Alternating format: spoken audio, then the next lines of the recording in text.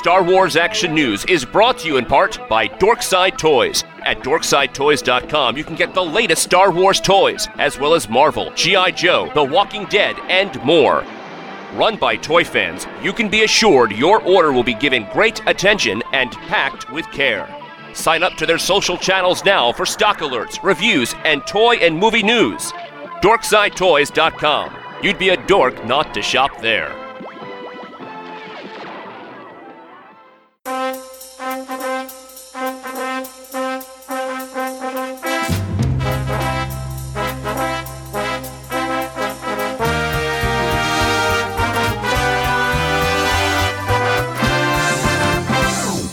Welcome to Star Wars Action News, live at Star Wars Celebration Europe 2016. Hosted by Steve the Gingerprince and Daryl. Be sure to check swactionnews.com for photos of the convention and follow Star Wars Action News on Facebook and at SW Action News on Twitter for updates and live video from the con. Their guests today are How to Speak Wookiee and How to Speak Droid illustrator Jake and Star Wars Fan Funday organizer Neil Livesey.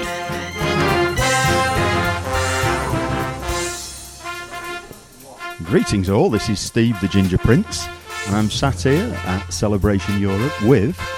Hello, it's Daryl, one of the video enhancers, Creature. It's Suzanne, Dancing Ewok. And so we thought we'd do a little bit of first night recording, just so we bring you up to speed on how the first day of Celebration Europe is gone. So I'll work to my right-hand side first. Daryl, do you want to tell us about your day one, what you did, and perhaps also what you picked up? Sure. I woke up very early, about 6 a.m. to, actually it was about 5:30, so I could get to the convention center on time and line up to get the ticket in order to buy the Kylo Ren figure. Got there, and there was about 60, 75 people in line in front of me. Was able to get the ticket to purchase the Kylo Ren later in the day.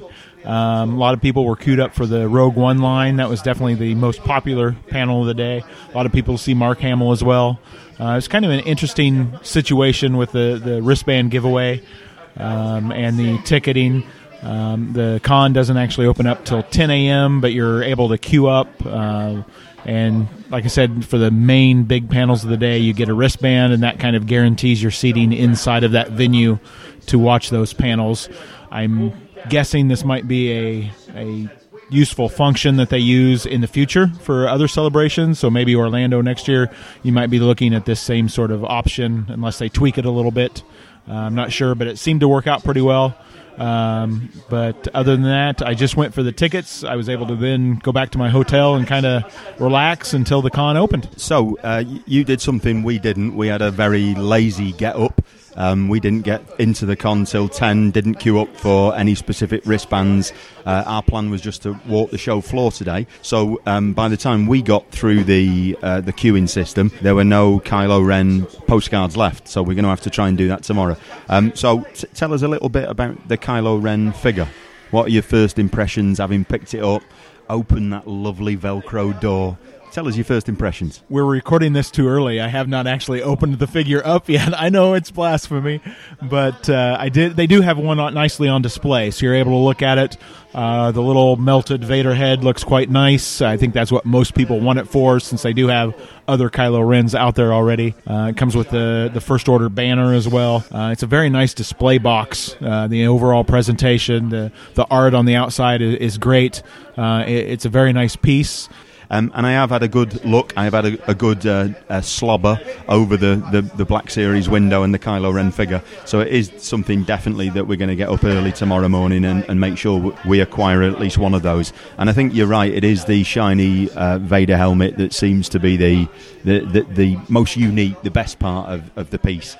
I'm not too sure about his First Order banner. It does look a bit like a sales banner that you see people pop up at conventions. So yeah, we that's definitely something on our radar tomorrow. But we did manage to make some purchases in the time that we spent on the con floor today. So I'll just ask Suzanne. Suzanne, what did you pick up today? I bought an Ewok Wicket purse. It's a bag actually. It's a Loungefly. I got the purse off Stephen for my anniversary, so I really liked the bag, so I picked up the bag. And how much did that set you back? £50.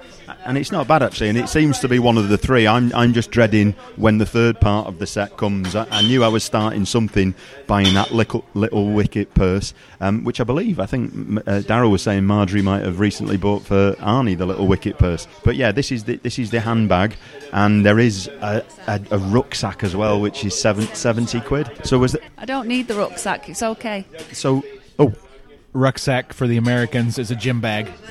Yes, if you've not realised it, Daryl is serving a highly useful purpose this weekend. He is our universal translator. He is the 3PO of my life this weekend. He speaks Bachi, American to English, lots of different languages. So, Suzanne, I believe this wasn't the only Ewok-themed item you picked up today. No, I bought the plush Ewoks in a basket. There was a mum, a dad. Mum had a little baby one, and then there was a younger one. Actually, Stephen bought that for me, and that was £30. And this was the exclusive at the Toys booth. To be honest, I say booth, it just seemed to be two young girls on the corner of a booth hawking these, and there seemed to be lots of these available. They didn't. I know there are only 1,000 pieces, but they didn't seem to be in short supply. Now, when I first saw the pictures, I thought these didn't look anywhere near as good as the ones that were on sale in the Celebration store. But I was pleasantly surprised. For 30 quid, they're not that bad. They've got quite a unique design. Like Suzanne said, it's mother, it's father, it's child, but the baby's sort of attached to mummy in like a holding pose, and it's quite a cute little item. It's completely different to the one, though, so I'm glad that we picked it up. Yeah, it's definitely a unique item. So Suzanne obviously was focused on Ewoks. We know that, Daryl, you picked up the Kylo Ren figure. Was there anything else you managed to pick up today? I did end up making a major purchase late in the day when I picked up a Brazilian kind of bootleg model trim Emperor. It's a lead-based figure that they had back in the 80s in Brazil before Glassleet, however you say it, took over the license. It's a pretty nice figure, and I've been looking for it for a while, and they had one here, and I saw it early in the day. Finally went back later and pulled the trigger and bought that. And this may just be the beer affecting my concentration, but did you say which figure that was and where you got it from? It is the Emperor figure from Model Trim. It is just at a guy's booth that I've kind of talked to online before. He has a lot of the model trims himself and kind of knows what to look for and everything, and so it's just kind of over by the Celebration store. So I purchased that. I did also buy a couple of the blind package pin sets and pick those up. If you went to Celebration Anaheim, they were kind of the little vintage figure kind of pieces. Here at Celebration in London, they are based off the emojis, little head characters. I was able to get several that some friends were looking for, as well as picking up an Emperor Palpatine for myself. Still looking for the Bosk, and I'm not sure if there's any others out there I really want. I know a lot of other people like them. And in fact, straight after this podcast, I am going to give Daryl a big wet kiss because he has found me the Akbar, which I'm sure I wouldn't have had the patience to blind bag myself. Me too, because he got me the wicket. So yeah, and I've definitely seen a new side to Daryl this weekend with his pin and patch trading. He is a whirlwind of activity at times. So God, that's news to me. You find out all these things when you record this late on. News to me that he made such a major purchase towards the end of the day. I haven't been as brave today. No major purchases, although there are some. I've got to admit there are some pretty sweet stands. There are some vendors who've got some awesome vintage stuff, just wall to wall vintage as well. So maybe that's a bit more of an exploration for me on the Sunday afternoon of the con. But no, I played it a bit safer.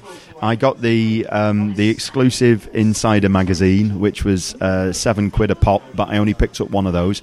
I went for, and I did ask on Twitter what people thought, and I went with the popular opinion, the Kylo Ren.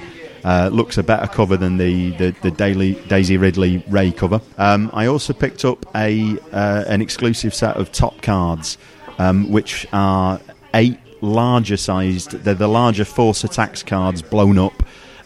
Quite nice images, pictures on these cards, and they're in like a special coffin type box with an exclusive number inside. I think I got set 700 and something out of the 1,500 that are available, and so that was quite a nice pickup.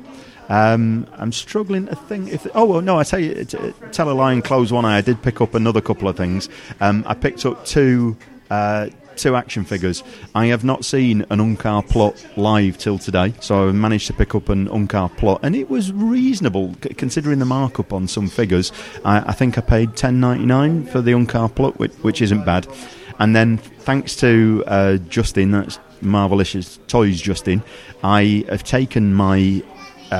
Akbar figure, my Force Awakens Akbar figure, and I've recently entombed him back in a coffin because I've stuck him onto one of Justin's custom cards. So I knew this weekend I had to pick up another Akbar so that I could open him, because I want a loose Akbar as well as the cool custom carded Akbar that Justin's provided me with. So I picked that up as well.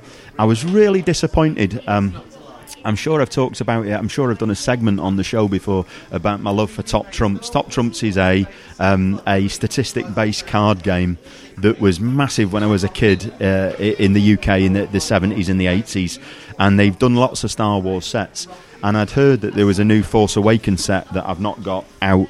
So I went to their booth looking to pick that up today, and really disappointed to be told that it wasn't out for a couple of days. Now, why bring out a pack of Top Trumps in a couple of days when you're actually at the con now? I was told that the only way I was going to be able to pick up this pack was to actually play their Top Trumps expert and beta. And even though I love the game, I'm not actually that good at it, so I didn't take her on. And I was disappointed not to be able to pick up that Top Trumps pack. Anything else, Daryl, that you picked up today, no matter how small? Like you said, I've done a lot of trading as well, pin trading, as well as doing my first patch. Also, I'll let you know that Steve has one of the best personal patches here at the con. It's a beautiful piece done by one of his friends, kind of did the artwork and stuff, and he put it on a card back, and it's a wonderful piece. High acclaim to him, but trading with a lot of the collecting clubs that way, as well as the pin backs and everything. So that's a great way to socialize with people that you haven't met. Met a couple people from Chicago and stuff that were over here, and they were kind of new to it, and it was a great way to meet those people and kind of spread your fandom to them. Trying to think, I don't really think I bought too much else. I bought some stuff for people back home. Did a lot of shopping for them. I did make it into the store last night. Like I said, I bought some of the blind boxed pins, as well as they've got a nice can opener that's a magnet with the Gonk droid on it. But I was kind of somewhat disappointed in the store. There's no patches. There's no poster. There's a lot of stuff that we've come to be accustomed to in the Celebration store that they just didn't make this year.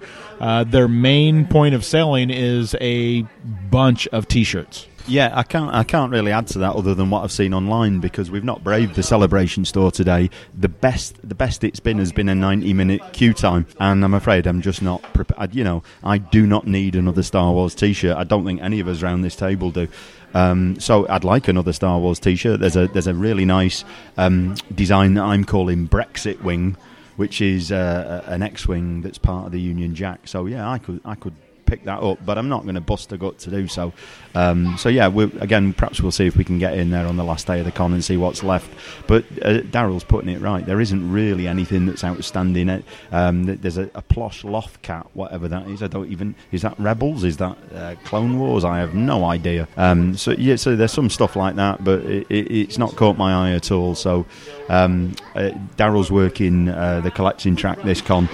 So you got in last night through your sort of crew privileges, and it really isn't worth the 90-minute queue time, I don't think. So we'll have to see if that queue time dies down to see whether we actually get in there.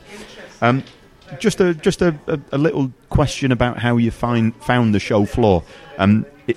the Excel, if you've not been to the Excel Convention Centre before, it's different than some convention centres in that it splits the show floor into two large halves. Rather than it being all in one area, it splits it into a north side and a south side that's separated by quite a large boulevard. And I've found it just really difficult remembering which side I've seen stuff on. So we've done a circuit of both, and then we sort of mentally put away, I want to buy that, I want to buy that, I want to relook at that. And I've just found it very difficult to sort of remember and pinpoint where things are. The other interesting thing about the setup is they don't really have those rooms on other floors that we're used to in the States, where you have the collecting track up on the second floor or something, and over here and you've got the R2 builders over here, and different things like that. They have, except for the actual main stage, all of the stages are kind of built with faux walls on the actual show floor. It's basically rooms within rooms. So you've got these two large spaces, and then there's lots of, as Daryl says, faux walls creating rooms within rooms. So the collecting track is within one of these large spaces. The 1/4 stage, from which we'll be podcasting tomorrow, that's within one of these spaces. So yeah, it's definitely a different layout to both Essen was. Essen was on a couple of levels, and definitely the Orlando cons. I wasn't at Anaheim, so I can't compare. But definitely the Orlando cons, it was quite different to that. And I've not been on the celebration stage or any of the larger stages to sort of comment what their organisation is yet. We have pretty much spent the day walking and pacing the two large spaces, the two large show floors, and then the boulevard in between. And the boulevard actually works as quite a great place for meeting people and, like Daryl says, trading the patches and the pins. I fear I've opened a sort of gateway to hell creating my own patch this time, because I've sort of stopped to give quite dear friends copies of my patch, and all of a sudden 17 Americans from Chicago have stepped out of the shadows and ambushed me and tried to force various items on me to swap with my patch. And I've made sort of a limited run, and I'm thinking, shall I trade, shan't I trade, what do I do? It's really put an extra little bit of stress in my day. It's the Norwich guys and the French guys that you really got to watch out for. The Norwich guys are always going to be a bit of a worry, but no, seriously, I met some. I think they said Chicago. It might have been Ohio, I don't know, but there were some quite aggressive patch negotiators that sort of doorstepped us, and we were having a conversation, like I say, with a dear friend, and they just booted right in, and it's like, what have you got? What can I swap? Can I give you this one? Can I give you this one? Etc. So it is a bit of a doorway to hell, but. I know Daryl sort of commended my patch, but the patch that Daryl's done is absolutely awesome. We're getting a lot of love for the sort of Palatoy ad theme patch that we're giving away between myself, Suzanne, and Daryl. Yeah, and we really want to point out that Suzanne is kind of taking the proxy place of Phil. He's been on the show several times. He was supposed to be our other patch giveaway. He had the Stormtrooper part. Just some circumstances at the last minute and kind of made it so he couldn't come down. So, Phil, we miss you, and we're drinking a pint for you, but your patch is going quite well. I've got to be honest, I'm having Philip Cogan withdrawal symptoms. At about 5 o'clock today, I had to go and find a Scottish person just so that I felt at home and could hear his accent.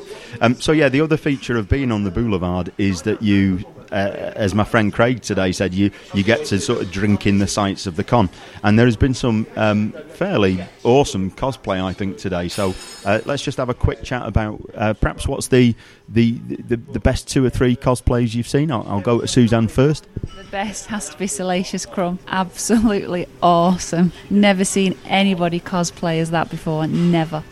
This is a guy probably about 6 foot in height, and he's in a sort of a latex full-size Salacious Crumb costume, and it is possibly the creepiest thing that I've seen since the Child Catcher in Chitty Chitty Bang Bang.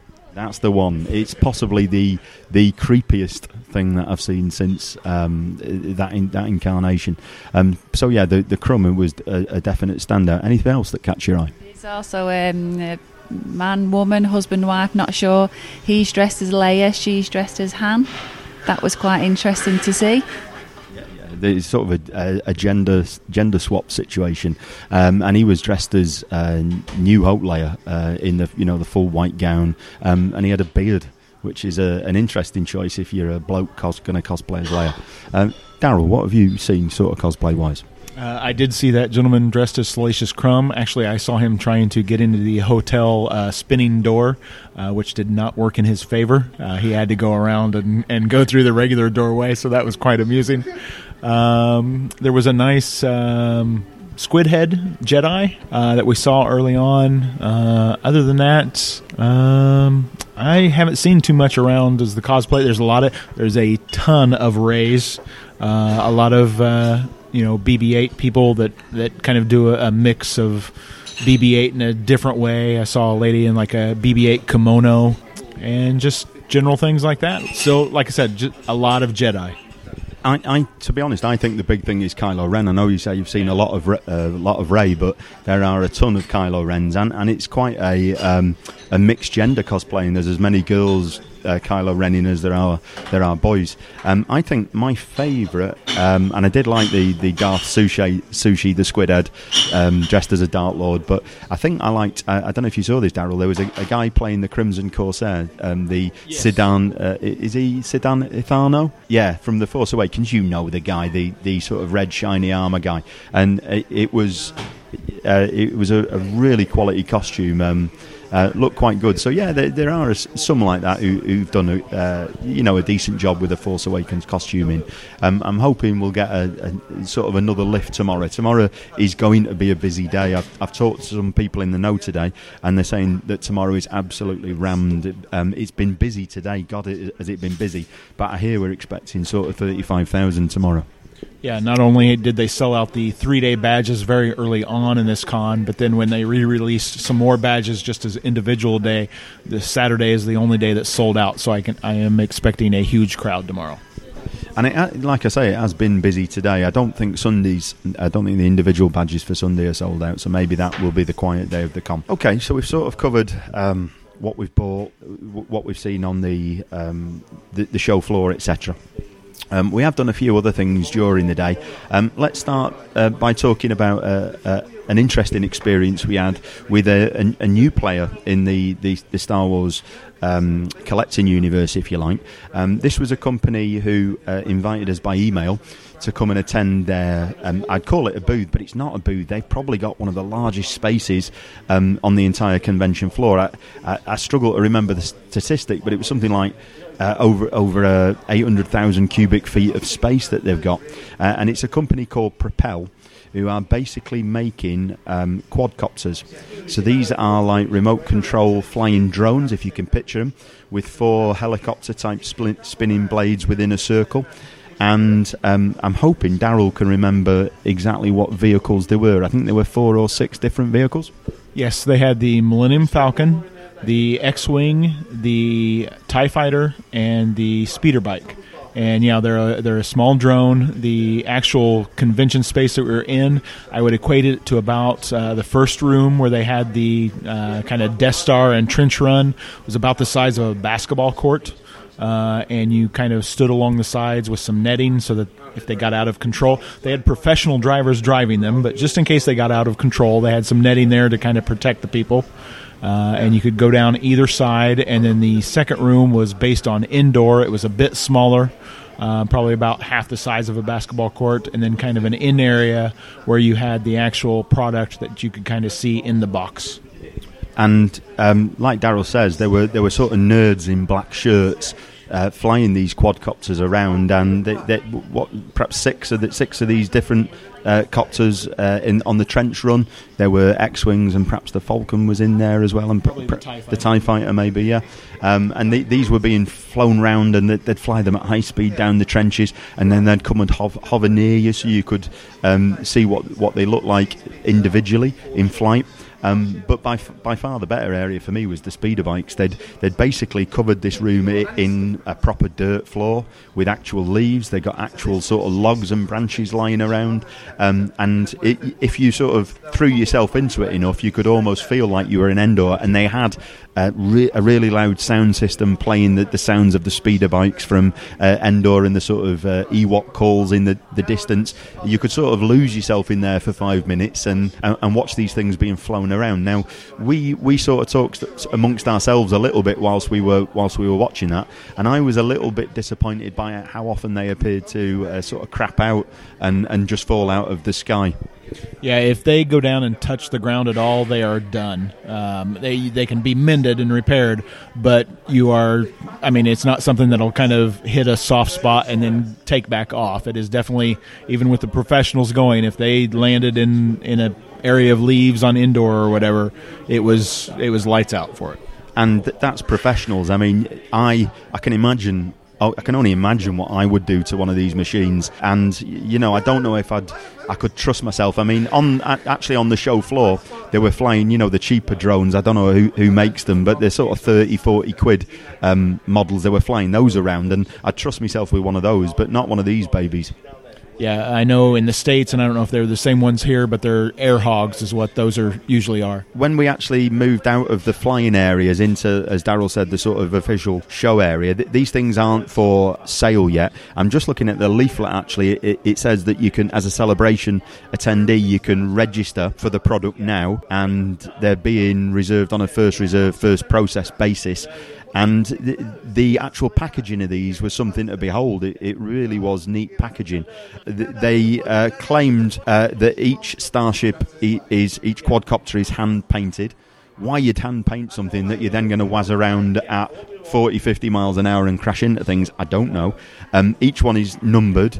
Each one is wax sealed in an amazing collectible gift box, and it is an amazing box. There's sort of a sloped covered base that contains obviously the remote control and those sorts of things you don't want to see, and then there's a slanted slide where the quadcopter is sort of fixed into place in a clear top half of the box. The bottom half isn't clear, the top half is, and it's got sort of a Death Star design and a bit of a light shining through.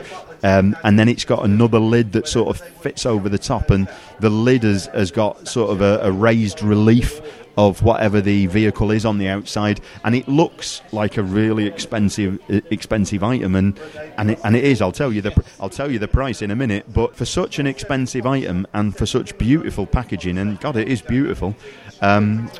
Why do that with something that you, as I say, you're going to whiz around at 40, 50 miles an hour and most likely going to break and have to find someone to fix it if you're not mechanically minded?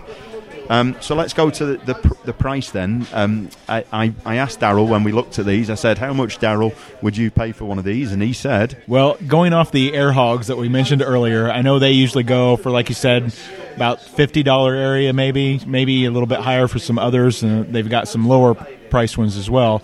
But my total guess for these was probably about 125, 150 pound, so probably about 150 to maybe 200 in US dollars.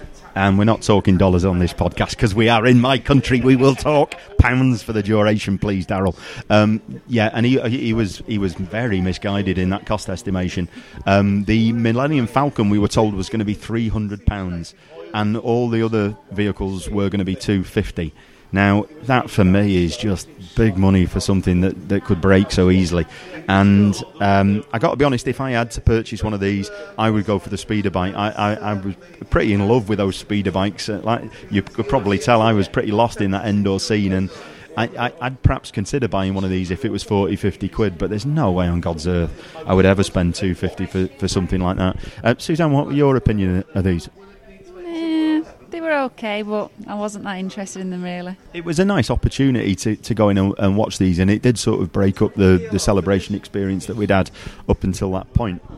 Okay then, let's talk about the collecting track. We are, after all, a collecting podcast.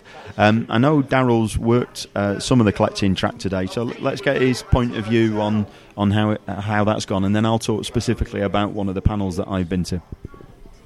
Yeah, the collecting track is still kind of set up the same way. We have a smaller room that everyone comes into. We had 4 panels today. We have 4 panels every day, the 3 days of the con. We are giving away medallions this year instead of the Star Tots. They're based on vehicles from the vintage line. Today we had the Millennium Falcon, the Land Speeder, the Snow Speeder, and the Twin Pod Cloud Car. So those were nice little handouts. The panels are put on by fans of the, collectors and fans of the trilogy. I don't just say the trilogy, but I should say, 7 films now and all the Clone Wars and Rebels and stuff. But they do mainly focus towards the vintage aspect.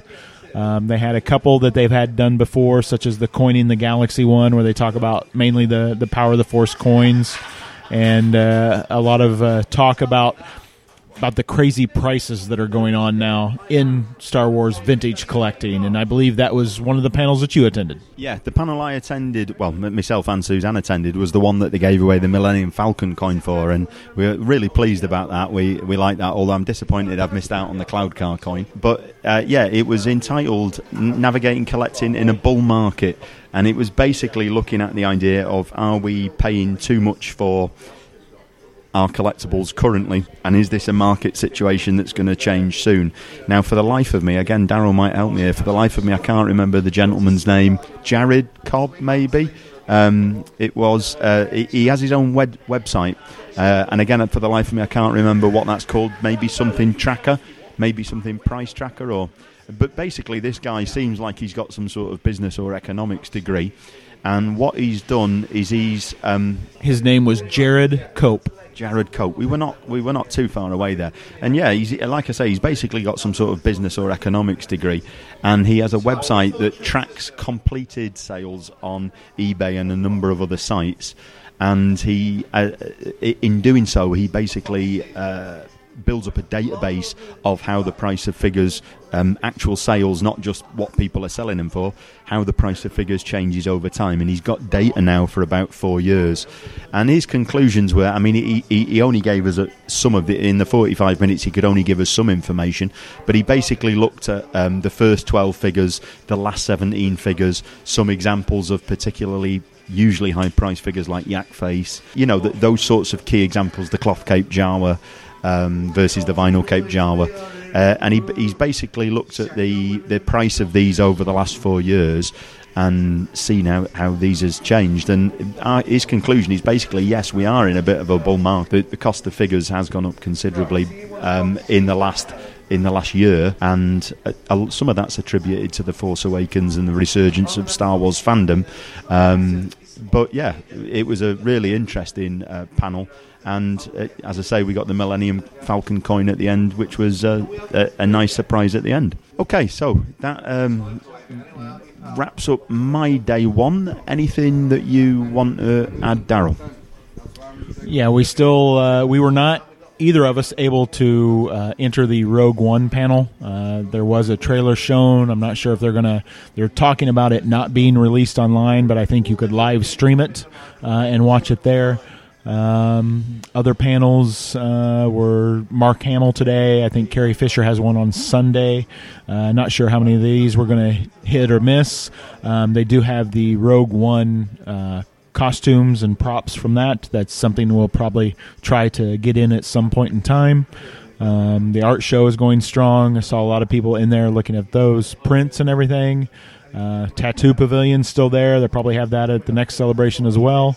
Overall, a pretty good day one. Got most of my shopping done, and we'll see where we go from there. To be honest, I don't know how I forgot the sort of Rogue One panel. Perhaps it is the beer I'm drinking. But I met up with a number of friends after the Rogue One panel.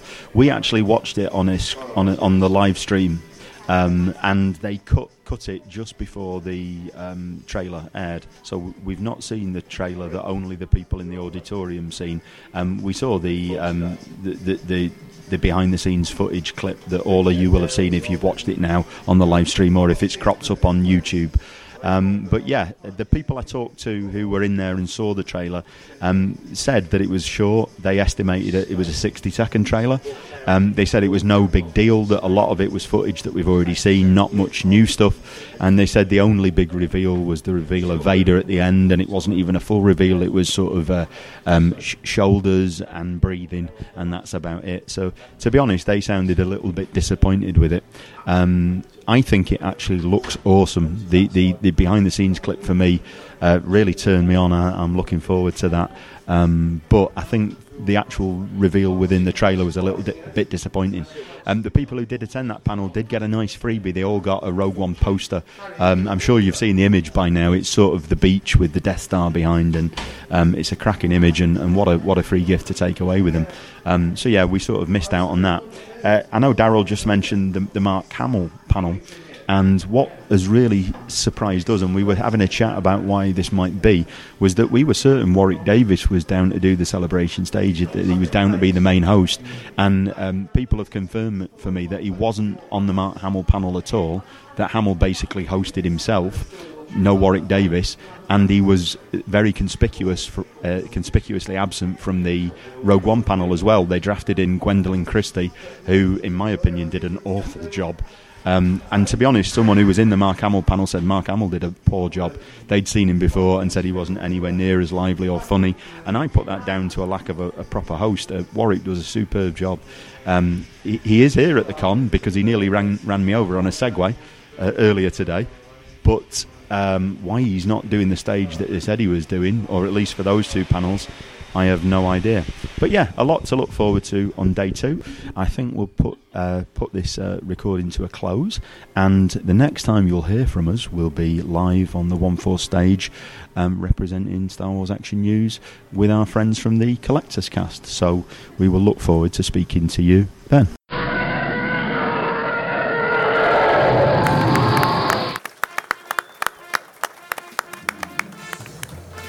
Welcome to the Jedi News presents. This is the 1/4 stage. I'm James Burns, and joining me from Star Wars Action News is Steve. Greetings, everyone. I am Steve the Gingerprince, and I'm joined also by. Hello, this is Daryl, creature on the forums if you follow us, over from the States. Hello, is that working? Yeah. Hello, I'm Jake. I'm an illustrator, but I've done a lot of Star Wars work for Lucasfilm, so I technically draw Star Wars. Morning. So this is a predominantly a collecting podcast. We both do different types of Star Wars collecting shows. Tell us a little bit about Star Wars Action News. Well, Star Wars Action News is one of the longest-serving podcasts in the Star Wars community. It began in 2005 by a husband and wife team in Springfield, Illinois, and 11 years later, we've got a team of 20 or so people now, both on and off air staff. And we cover collecting on a global level. We cover modern, we cover vintage, we cover international, we cover conventions. And our motto really is we want to help the collector collect better. And here at Star Wars Collectors Cast, we've been going for about 5 years now. We started out back in 2010 at Star Wars Celebration. And really, really cool. And pretty much from the early days, we were joined each and every episode by the one and only Steve Sansweet from Rancho Obi-Wan. And Steve, hopefully, will be joining us any second. So Steve's come over from Rancho and is here with us, which is great. And we talk about all things collectible. We interview all our friends from Mattel, Sideshow, Hasbro, etc., and generally have a great time. We're great friends with Arnie and Marjorie and Steve and everyone from Star Wars Action News. And I like to think that the collecting community, a lot of people think that, we're all stabbing each other in the back, but we all really, really get along well. We're really good friends, yeah. The Jedi News folk are great people. I'll talk for just a moment about my collecting focus, and then maybe, lads, we can share our own collecting foci. I like to consider myself one of the biggest Admiral Akbar collectors in the UK, possibly the world, God knows. So yeah, I've had an Akbar collecting focus for quite a time now. I'm also a massive 3 3/4 inch action figure collector. If you've not seen pictures of my action figure cabinets, do ask me sometime, because they are the pride and joy of my collection. What about you, Daryl? I'm an Emperor-focused collector. I do a lot of vintage collecting as well. Try and get used boxes, because I kept my childhood collection, and that's kind of what I still have, is those boxes that are open and, banged up with some duct tape holding some parts on and stuff. So I still kind of like to collect those. And other than that, do a lot of the funky kind of squash look, hybrid metal, vinyl collectible dolls from Sideshow and things like that. and I sort of collect Star Wars. No, I focus on Hasbro, Lego, and various bits and pieces. One of my passions is the Shadow Trooper, or the Black Hole Trooper that was introduced in 1978. And that's, I don't know, the comic really, really grabbed me back then, and that's one of my favorites. What about you, Jake? I was talking to a guy. Can you hear me? Yeah. Hello. I was talking to a guy yesterday who was a collector just outside, and I said, I'm not really a collector, but I've got a collection, if that makes sense. So I know a lot of you guys are like hardcore about you've got every vintage figure. I've got a lot of vintage stuff from when I was a kid. So I was 5 when Star Wars came out, so I've still got Palitoy land speeders in boxes and Troop Transport. I've got a lot of paper Death Star. I've got all that stuff, but that's just because we didn't throw it out. And then over the years, some of the bits and bobs have turned up. So mainly it's vintage, the Kenner 12s, and a lot of Japanese stuff. I'm into the Japanese aesthetic, so Kubricks. And the Japanese have been really lovely. You say you like Kubricks in Japanese, you suddenly get a bag delivered. Yeah. So it's like I've not really spent a lot of money on my collection. It's sort of come to me. And then because of the Star Wars gig, you do trades, and so it's kind of Stormtroopers, vintage stuff, some R2-D2 stuff, Japanese and 70s. That's how I describe mine. So I'm delighted that we're joined by the one and only Steve Sansweet from Rancho Obi-Wan. Now, Steve doesn't have a focus. Hold on. He just collects Star Trek. Sorry. No, you're right. You're right. I don't have a focus except for Star Wars. I used to have the world's largest E.T. collection. Then again, I had the world's only E.T. collection. But I started collecting Star Wars at the very beginning. I was at a slightly older age level than most collectors, and I had grown up loving science fiction. Star Wars came out.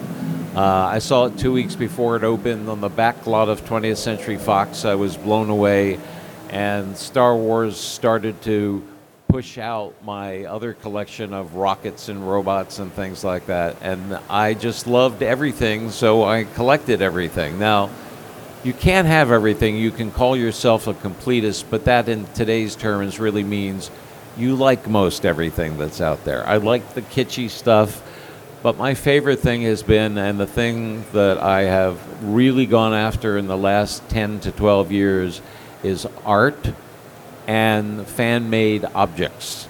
And a couple of pieces by Jake in the collection, and just some really cool stuff that just shows how Star Wars fans have integrated Star Wars into their life and have made everything from lightsabers when they were 5 years old with their dad to folk art AT-ATs because somebody's dad couldn't afford one in 1980 and went into the wood shop and made that, and it really has become a piece of folk art. So the unusual stuff really gets me excited. I've got some props and prototypes and molds, but it's the entirety of the collection, and mainly it's the stories behind the items and how they were obtained. And that's what we do at Rancho Obi-Wan when we do 3+ hour tours. It's talking about the items and showing them and explaining them. So talking about some exciting newer items, I don't know whether you've seen this yet, Steve, and I don't know whether you guys have seen this, but there is an amazing new innovation here, and they've taken up pretty much 2 halls over the way. And I think these items are going to propel collecting to a whole new level. Yeah. So let's welcome on stage the guys from Propel and Bastion. And they've got these amazing new RC collectibles. Come on up, guys. Hello. Hi. So tell us about, introduce yourself and tell us about these amazing new RC. So I'm the CEO and founder of Propel RC, and spent several years developing very high quality flying machines, flying toys and drones. And I always fantasized about the chance to take Star Wars ships and actually bring them to life. And I got my chance because we wound up hiring an executive who was a former Disney professional. And we just wanted to create something magical, so we worked really hard and created this labor of love. This is the collector's packaging.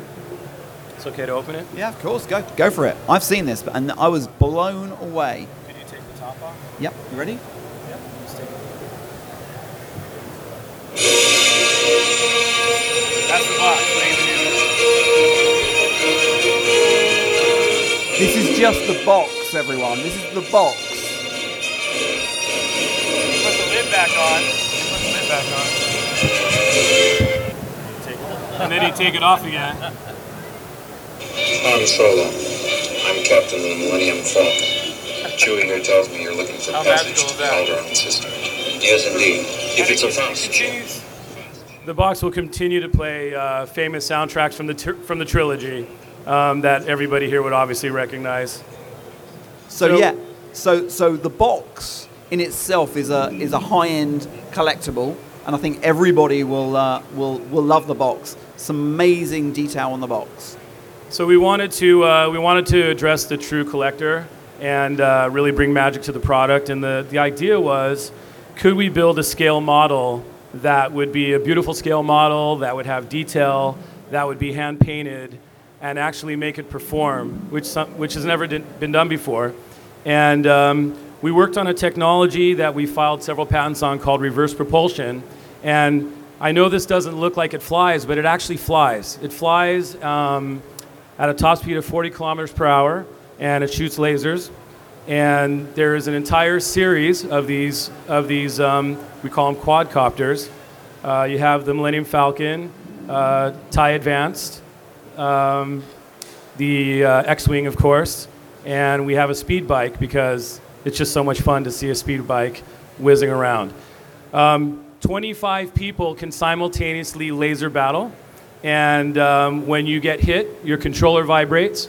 When you hit somebody else, you get notified on an app on an iPhone, and it's just a ton of fun. The other thing that's what's really amazing about this is that we wanted to bring that magic into the product. So there are some secrets in the packaging that I'm not going to talk about here today, but I can talk a little bit about it. Not only does it light up and play music and play soundtracks, each box is wax sealed. You have to break the wax to open it. There is a pendant inside, and that pendant will cause a serial code to magically light up on the hole underneath. So it uses a technology from scientists at Princeton Laboratories who developed charged crystal particle technologies, which are used in inks that go into currencies and stuff like that. So really microscopic crystals read the frequency of the pendant and magically materialize on the bottom of the ship. So lots of fun. Now, people can actually see these things fly here. That's right. This weekend for the first time ever. Yeah, this product is not launched yet. It's actually supposed to launch. It's actually going to launch in fourth quarter this year. But I, being a huge Star Wars fan, wanted something for my colleagues and fans. And I wanted you guys to have something here at Celebration. So it's not officially launched. This is an official preview of the line. And we have something called the Propel Experience Center, where you can go through over 1 million cubic airspace of these drones flying around. Oh, quadrocopters, excuse me. And there's a whole show there. And then at the end of the show, there's an experience center where you can actually get up and get personal. And if you wait just a moment, I think we have somebody who's going to bring one over here and put it in the air for you guys. Wow. But I actually went to the exhibit yesterday. Both myself and Daryl did, and it was a really, really great experience. For me, the speeder bikes are just awesome. But what they've done is they've decked out this room with sort of dirt and leaves on the floor and a big log. It's actually like being in Endor.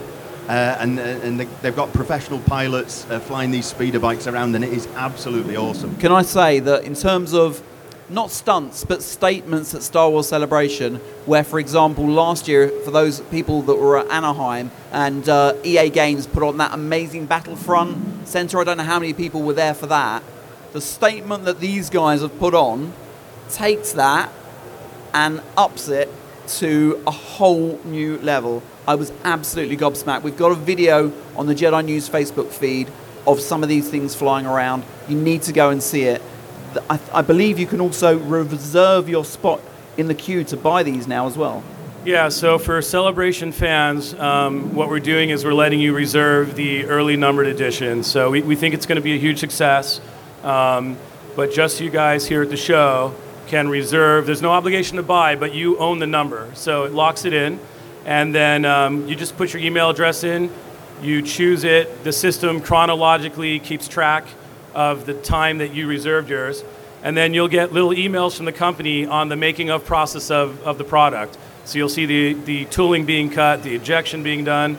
And then when first production comes out, we send you an email and we say, okay, yours is ready, and do you want to purchase it or not? So you don't have to put in any money. You're really just reserving the space, and you'll control that number. So Celebration fans, early numbered editions, go check it out. Watch this. This is unbelievable. Lights. I mean, it's just incredible, incredible. And the great thing, a lot of people will worry with something like this that if they break it or they damage it, in the first year, Propel will send you a replacement or fix it. So you're guaranteed to have this product working for 12 months.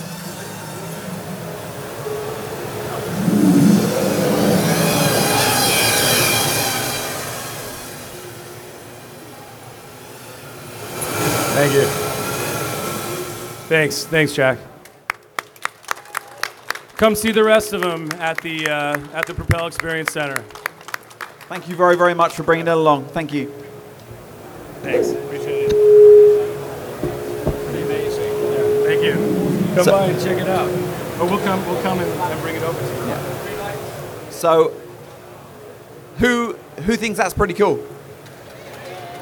Yeah. They're going to be available September 30th officially. They start at £199 to £299. But as I said, you've got that guarantee. If you drop it, you smash it, they will replace it for you. So pretty cool. That's £299, not £2.99. No. I had my fingers crossed, but...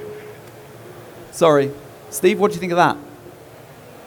I'm going over there and putting my name down. Very cool. It has a really solid feel to it. My problem with a lot of the early RCs is that they're very lightweight and very easy to break, and this had a real good solid feel to it, and you could tell the way it was flying that those propellers are pretty strong. And I love the packaging is amazing.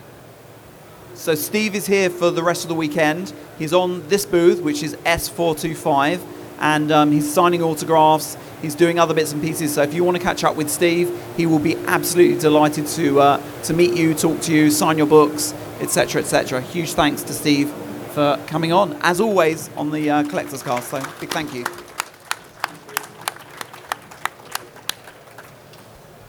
So, when we, as a Star Wars Action News team, sat down and thought about who we wanted to bring as a guest today, the first name that came into my head was this man to my left-hand side, Jake. I know I said I'm probably Akbar's biggest fan, but I'm also possibly this man's biggest fan as well. My collection room is absolutely littered with his work. If you've not seen his stuff before, it is awesome. And he's the illustrator behind the How to Speak droid with R2-D2. This is my own personal copy, which he's going to be autographing for me later, I hope. And you can see the Wookiee book there. So it was a no-brainer, really, to ask Jake along today.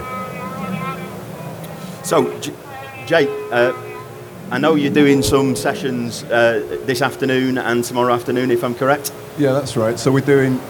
Do you know, I'm not actually sure what time it is. It's, I think... It's 3-ish, I think. I think 3 o'clock today, or 2 o'clock. So it's 3 o'clock today in the family area. I do a thing called How to Draw Wookiee. It's billed as How to Draw Wookiee and Droid this time. But basically, they started small. They were like kids, how to draw Star Wars workshops for kids. But they've sort of got bigger. I keep going to really posh literature festivals, keep being invited to like Shrewsbury and Bath. And that's a different sort of set of crowd, you know. So we've ended up doing them in sort of theatres for a capacity of like 150 people. And they've sort of turned into a bit of a kind of pantomime now. The kids come up on stage. They're really fun. If you're serious about drawing, there's a little bit for you, but mainly it's you know, showing kids how to draw Star Wars and getting them excited. But I think R2-D2's coming down to him. Right, He nice. texted me. He doesn't always, you know, he says he's coming, he blows you out, but I think we've got a proper R2 unit helping me out. And then I'm doing signings for the books at Chronicles, Abrams and Chronicles booth, which is in this room in the far corner. Yeah. Yeah, so I'm floating around there sort of signing books, and if you buy one, especially for a child, I draw you as a Wookiee in the Wookiee book, and I draw you as a droid in the droid book, give you a droid name. But you always get a couple of guys with male pattern baldness who want to get drawn as a Wookiee. That doesn't work as well. It's kind of hard to... Little kids it kind of works, and most kids have hair, so that works all right. So what's the... I mean, I'm terrible at drawing, really shocking. What's the easiest Star Wars character to draw, if you were going to sit me down and take me through it? Well, in the workshops, I start with the Death Star, because anybody can draw a Death Star. It's... but a Jawa's pretty easy. It's like an intergalactic hoodie. But it has no face, so Jawa's... It's a set of triangles and a black kind of hole with some dots. So I could get you up to Jawa level within half an hour, I think. And who's your favourite character to draw out of the sort of pantheon of Star Wars characters? I think my favourite design is a Stormtrooper, but a Stormtrooper's tricky to draw. You get the face wrong, especially the way I draw, which is quite cartoony. They can look a little bit fat or a little bit too depressed, so it's kind of hard to get it exactly right. I like drawing Wookiees, obviously. I can kind of do that a lot. Han Solo I really like drawing. If you can kind of capture in a cartoon something that sort of captures Harrison Ford's screen charisma, and that sounds like a lofty aim for a cartoon, but sometimes I get a Harrison Ford drawing and I'm like, that I've got that, you know, that's I think that's my favorite. If I can get a good Han Solo, that's my favourite thing to draw, I think. And what about the First Order Stormtrooper? Have you done that yet? Not officially. Okay. Oh, well, no, I have nothing that's come out yet, put it that way. Okay. Little sneak preview there, I think. No, I think that's a brilliant design. I mean, like, the Stormtrooper's like one of my favourite design icons. Forget Star Wars just as a modern design icon. I think Stormtrooper's a brilliant design, and I think the update of it, it's just enough. It's like a remix that works. The bulky chin, that it always feels like I need to put a little bit of black there. Do you know what I mean? But agreed. Like they forgot a bit. The goatee beard. So I've drawn. Nothing's come out printed with anything on yet, but they're fun to draw. They're almost a little bit easier to draw. Yeah. And you only need one pen, which Yeah. is black, so it's cheaper to draw. Now, one of the pride and joys of my collections, I mean, I love your books, but Thank you. I have the 3 Celebration prints that you've done previously. You started at Celebration Europe in 2007, am I correct, with the first one? The first one actually was in LA, which was 2007, so the 30th anniversary of Star Wars. That was Celebration 4, Yep. Yes. and that was quickly followed by the first Celebration Europe. So the New Hope print, there's 2 runs of that. There was the American one, and then the Empire was at C5. Empire was C5, which was where did we meet? Was it C5? Yeah. And then the Return of the Jedi print came in Essen That was at in the Essen. second Celebration Europe. And they're a stunning set of prints if you can get Thank your you, hands Squire. on them now. But If you can get your hands on them, you're lucky because most of them are sold out. But I have got a couple of Jedi. I've got the Jedi ones. I think I've got one Star Wars Japan. I've got a little envelope and I've got one signed by Dave Prowse. There's a couple of little specials if anybody's a collector. So if you were asked to do another, I mean, it makes a superb trilogy. If you were asked to do another trilogy, what would you go? Would you go prequel, or would you start down the path of the new films? It would be Force Awakens Episode 8 and Episode 9. Nice. I don't know what those films are going to be like. I got really invested in The Force Awakens. I thought Rey and Finn were brilliant. I didn't expect the new characters to grab me, and I think whatever their story is, I think the designs are great. I'd kind of like to do, posters for that stuff. The prequels, I'm being diplomatic about the prequels. So I've never thought. I rough out little designs for myself sometimes, thinking it'd be cool if Lucasfilm went for this one. I've never really bothered with Phantom Menace. Revenge of the Sith, I did a little doodle for.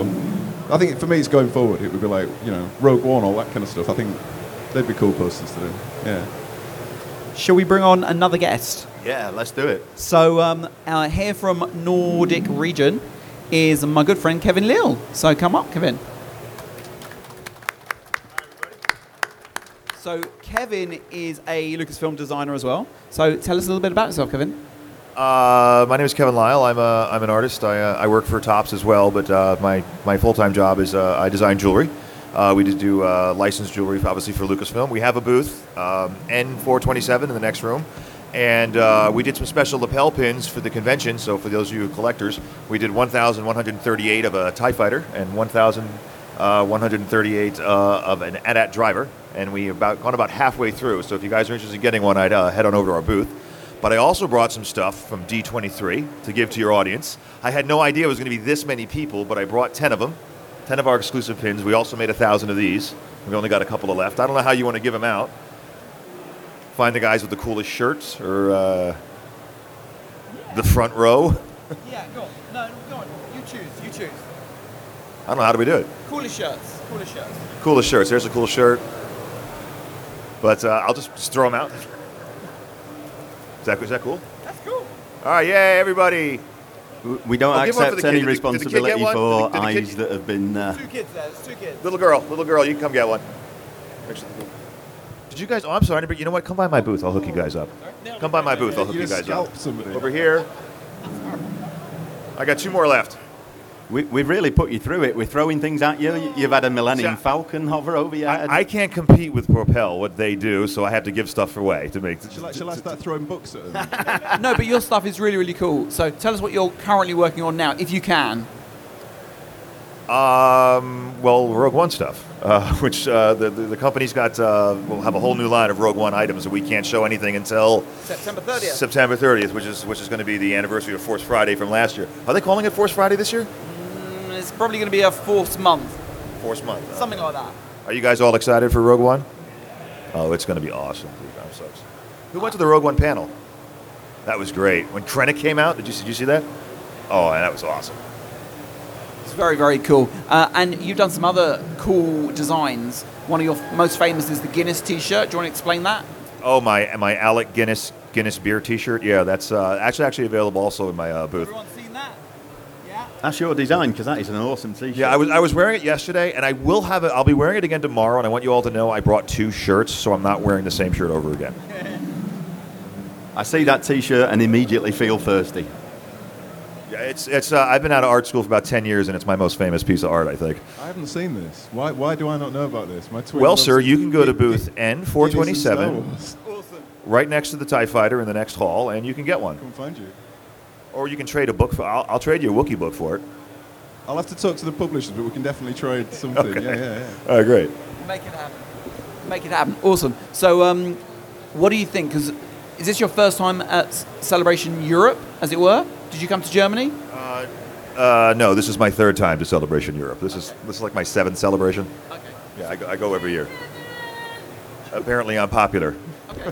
And how does this compare to some of the ones back home?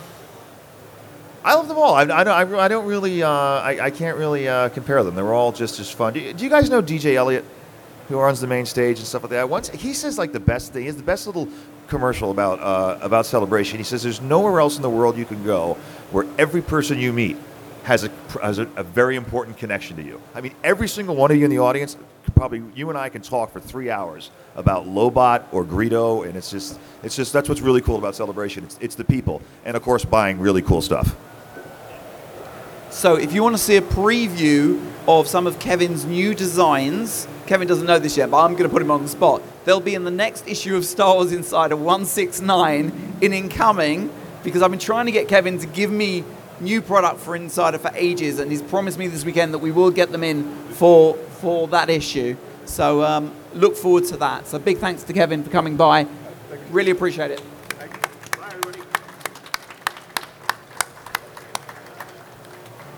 So for the second guest that I've organised to be with us today here for Star Wars Action News, if I can call him up now, again, it was a no-brainer for me.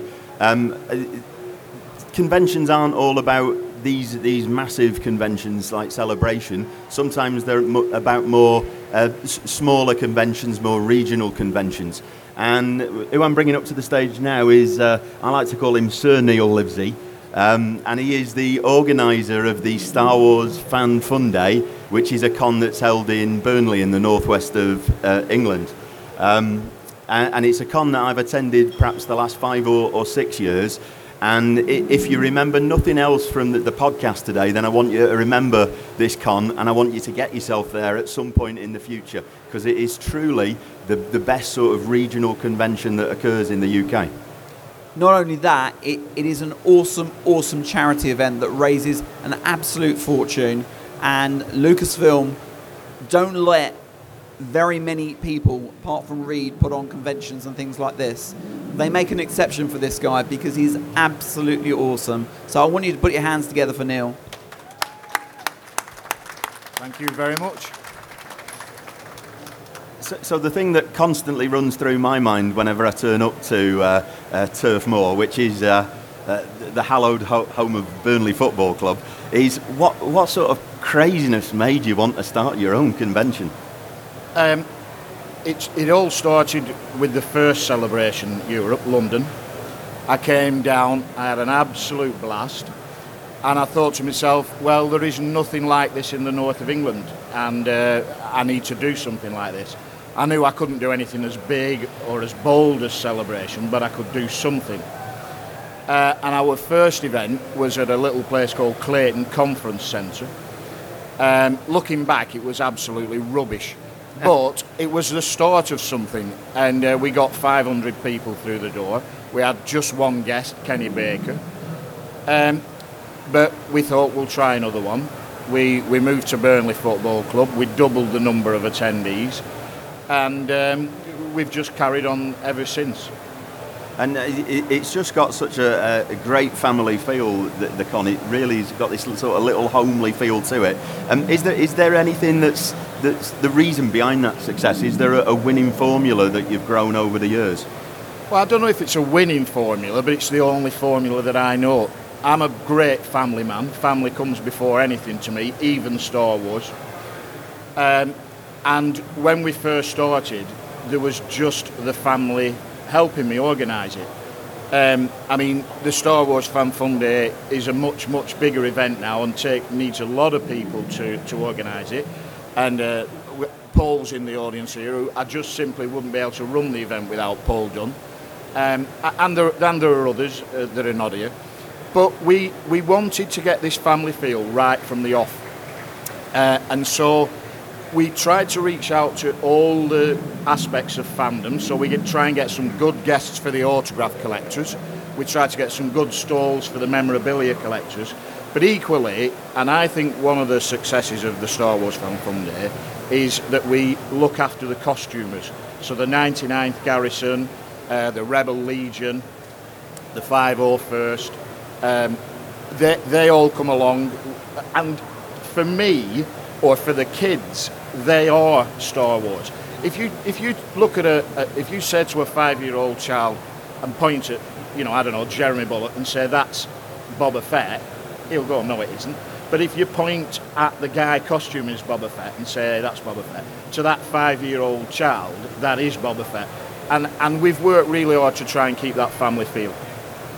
So you kind of just answered my question I was going to ask of what all is involved, since I've never been to Fan Fun Days. But how do you, as someone that's not in the convention circuit, how do you go about getting, say, the actors that are in Star Wars to come out to your convention? It was quite difficult at first. As I said, the first guest at the first show was Kenny Baker, and he lives quite close to where I live, so that was quite easy to get Kenny. The next show was very difficult. We had 4 guests. And we just really had to pester other convention organisers for convention details, for actors' details, I beg your pardon. But then, once they've been to the Star Wars Fan Funday, we look after the guests. We really look after them, make sure they get a nice hotel, they get a nice meal. which has evolved into something else, which I may have time to talk about. But once they then go back to the convention circuit and talk to each other, they say, I've been to one in Burnley, it's a really good event, if you get an invite you should take it up.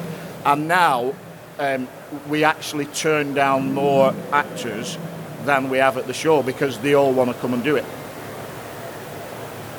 So looking towards the future then, what's the future of the Fan Funday? What are the plans going forward with it? He's not giving up, even though he says it every year. Always in motion, the future is. Yes, you're right. I have said for a couple of years now, 10 and out for me. And next year is our 10th anniversary, and it's going to be for 1 year only. It's going to be the Star Wars Fan Weekend. It's going to be a weekend event. The answer to your question is I don't know. This time last year, I would have definitely slammed my hand on the table and said I am giving up after 10. But when you keep getting battered by this guy, you are not giving up. You are not giving up. You are not giving up. I probably won't give up. Please don't. It's such a great day. So thanks for coming today, Neil. Means a lot for you to turn out for us and appear on the show. No, thanks for asking me. I've also got some giveaways, but I don't think we should throw these out because they're mugs. No. So I'm going to let you choose how to deal with those. Cheers. Thanks a lot. Cheers, Neil. Thank you very much. Round of applause for Neil. If you haven't been, it's normally over the May the 4th weekend or period, so put that in your diaries. I know there's lots and lots of stuff going on those weekends at Legoland and other places, but give this a shot. It's really, really good. It's a great day out. It's fantastic, and you should go. You should really, really go. And as I said before, all the money goes to charity, so awesome. Brilliant. I just want to mention you might see a little First Order Trooper book being passed around. We're actually running a competition today as Star Wars Action News. One of our staff members, a guy called Justin, has, and you might have seen him because they sort of went viral, he redesigned the Hasbro card backs, and they are absolutely stunning pieces of work. So what we're giving away over the weekend is this custom carded First Order Trooper, and all you need to do is find the book that will be whizzing around somewhere, and I want you to write something in the book, and then once we've done that, we're going to choose one person to win that prize. Cool. So before we wrap up, what have you guys seen at the show that you've bought or that you've really, really liked? I kind of want to get hold of... Do you know Malcolm Tween? He's the other UK Lucasfilm artist. Absolutely awesome. Who's always touch of class. He's done a brilliant Ray print. You should go and get one for this sellout. But he did the Royal Mail stamps. So we've travelled the world together at celebrations. I just want to get the sort of limited edition stamp book and force Malcolm to draw a Jawa on it because he does his stuff digitally. So he really hates having to draw with a pencil. So that's my little collectible. That's the thing I've got, you know. But he is drawing, albeit I know it's digitally, but no, people ask him to draw with a pencil, and he's always like. So yeah, I'm going to force him to do. He can draw with a pencil. We'll go and beat him up and get him to it. Well, I haven't really bought anything yet. I've been trying to be good so far. I dropped around about £580 in the store. Ouch! I've not even been in. It's sort of like don't. Much. Yeah. Yeah. I believe most people are trying to go for the Hasbro 6-inch Kylo Ren, the exclusive that's here, as well as San Diego Comic-Con next week. Did pick up those. It seems like I'm almost shopping for people other than myself at this con. All the stuff I'm buying to kind of take back with me for other people. Other than that, I'm gotten into patch trading a lot and meeting a lot of people that way. Cool. I probably the biggest thing I've bought isn't very big at all, really. The wife, the lovely Suzanne, sat down here at the front. He's a massive Ewok collector, and the Toys booth are doing a little basket of plush Ewoks. It's only 30 quid, but it really is a special little item. So that's probably the most expensive thing I've picked up. Well, okay. I mean, there is some great stuff, and for those of you not going to San Diego and want the Obi-Wan Kenobi 6-inch exclusive, If you go over to one of the stands, and it's either A1 Comics, you can pre-order. Sorry, A1 Toys. You can actually pre-order it for delivery in the UK. I think it's £44.99, but then you will get the Hasbro San Diego Comic Con exclusive in the UK, and that's the first time ever that Hasbro have done that. So that's pretty cool for us. Yeah, and they have it on display. You can actually see it in person. And it's a really nice figure as well. For me, it slightly tops the Kylo Ren. Yeah, no, it does, because you've got the holographic layer and it all lights up. It looks really, really cool. It's really cool. So I believe you've got some bits to give away as well, James? I do. I mean, I've probably got enough Lego sets. Who likes Lego? Yes, I've probably got enough Lego poly bags for everyone. If anyone's Very interested. cool. Maybe some top stickers. Yeah. So we'll do that. We'll do that at the end, and we'll give those out. And we need to give these mugs out as well. Yeah. Well, what should we go? Should we go if you're under 16? Yeah, let's do that. You're under 16. Come and claim a mug. So come on out over here, and we'll give you a mug. I think there's 4 of you, which is pretty cool. Just say thank you to Neil. Yeah. Check this guy's ID. I'm not sure he's... Say a big thanks to Neil for those. Hello. So where can we hear more about Star Wars Action News? Where do people go to find out? We'll have, of course, some Celebration Europe coverage. We did some recording yesterday. That will be out very soon on the website, which is swactionnews.com.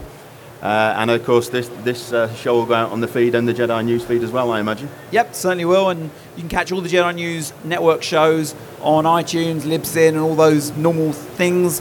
And also go to jedinews.co.uk for all the latest Star Wars news. Lovely. And my book's come back. If anyone's not entered our contest and wants to write in my book, do so. So big thank you for all of you to turning up today on the 1/4 stage. It's been really, really great to have you listen to us. If you want to come up, we'll make sure that you get some Lego and some top stickers and stuff.